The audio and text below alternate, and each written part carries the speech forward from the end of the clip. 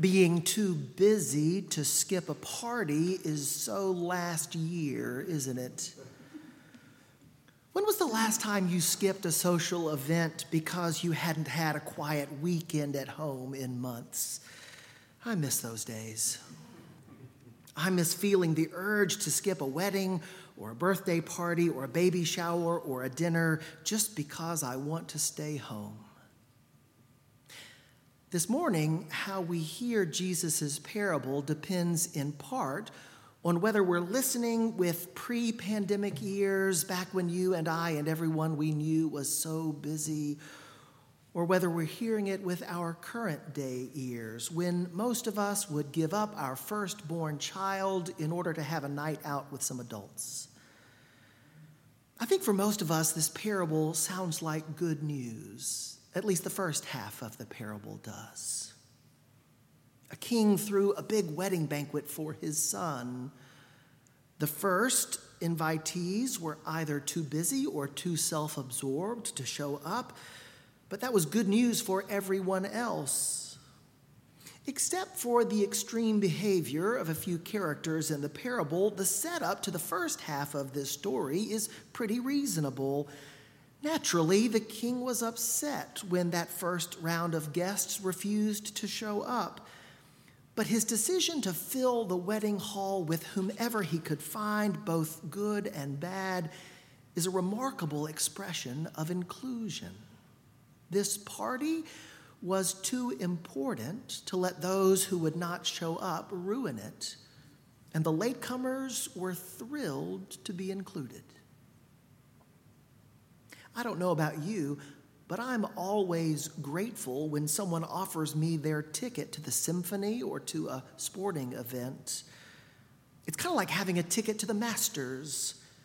I can't imagine why anybody would give up a chance to go to Augusta National, but if you're too busy with your farm or your business, I'll be happy to go in your place. We like that version of the kingdom of heaven.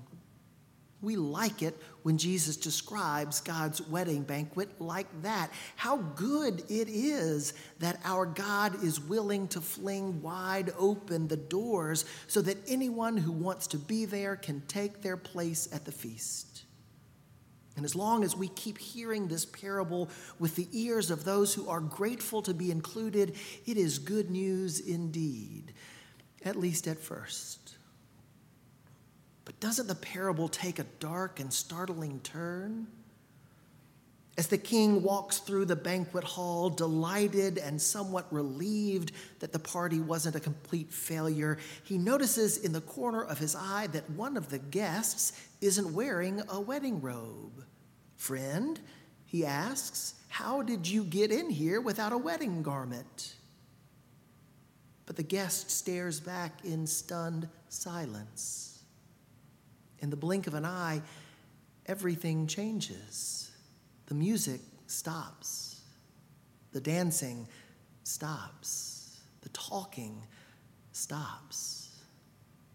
The king orders the intruder to be bound hand and foot and thrown into the outer darkness where there will be weeping and gnashing of teeth.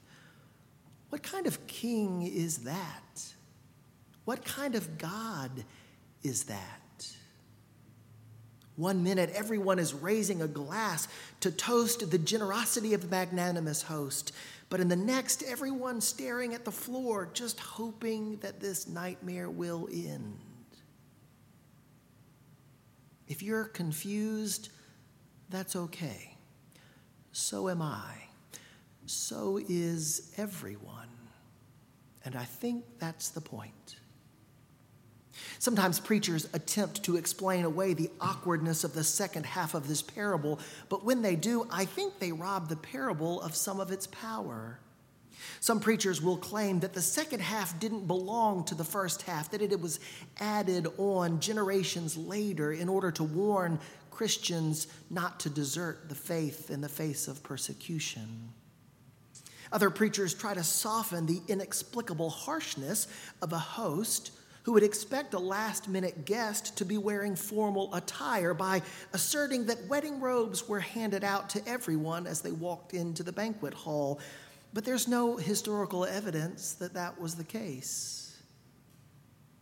No, we are left with a difficult text, one that challenges us, one that challenges our preconceptions of who God is and what God's reign will look like to their core. And that's the point. We like it when the kingdom of heaven is what we expect. We like it when God behaves the way we want God to behave. We like it when the doors are flung wide open and anyone and everyone is invited to come to the party. But liking those things and talking about God in those ways and telling other people that we belong to a church that believes that everyone has a place, well, all of those things aren't good enough, because you don't get to be a part of the celebration if you show up to the party and let everyone else make it happen. You don't get to share in the festivities if you decide to stay home and let someone else take your place. The kingdom of heaven is like a wedding banquet that a king threw for his son. It doesn't matter whether you're the first one to get an invitation or the last one to show up. What matters is that when you arrive, you celebrate with everything you've got. Jesus isn't talking about the kingdom of heaven that is waiting for us when we die. He's talking about the reign of God that has already broken through into this life. Jesus came to earth and lived and died and was raised again so that you and I and everyone else might have a place at God's table. But it's not good enough that we've received an invitation. And it's not good enough that we simply show up for the party. It's not good enough that we wear crosses around our necks. It's not good enough that we call ourselves Christians. It's not good enough that we belong to St. Paul's. It's not good enough if we believe in our hearts that God loves everyone. Our host wants to see that we are all in. For a celebration this important, anything less than our full participation, anything other than our very best, isn't good enough. You can't believe in a God who welcomes everyone and not welcome everyone yourself. You can't believe in a kingdom where everyone has a place and not make room in your heart for whoever wants to come in. We believe in a God who flings wide open the doors to the kingdom.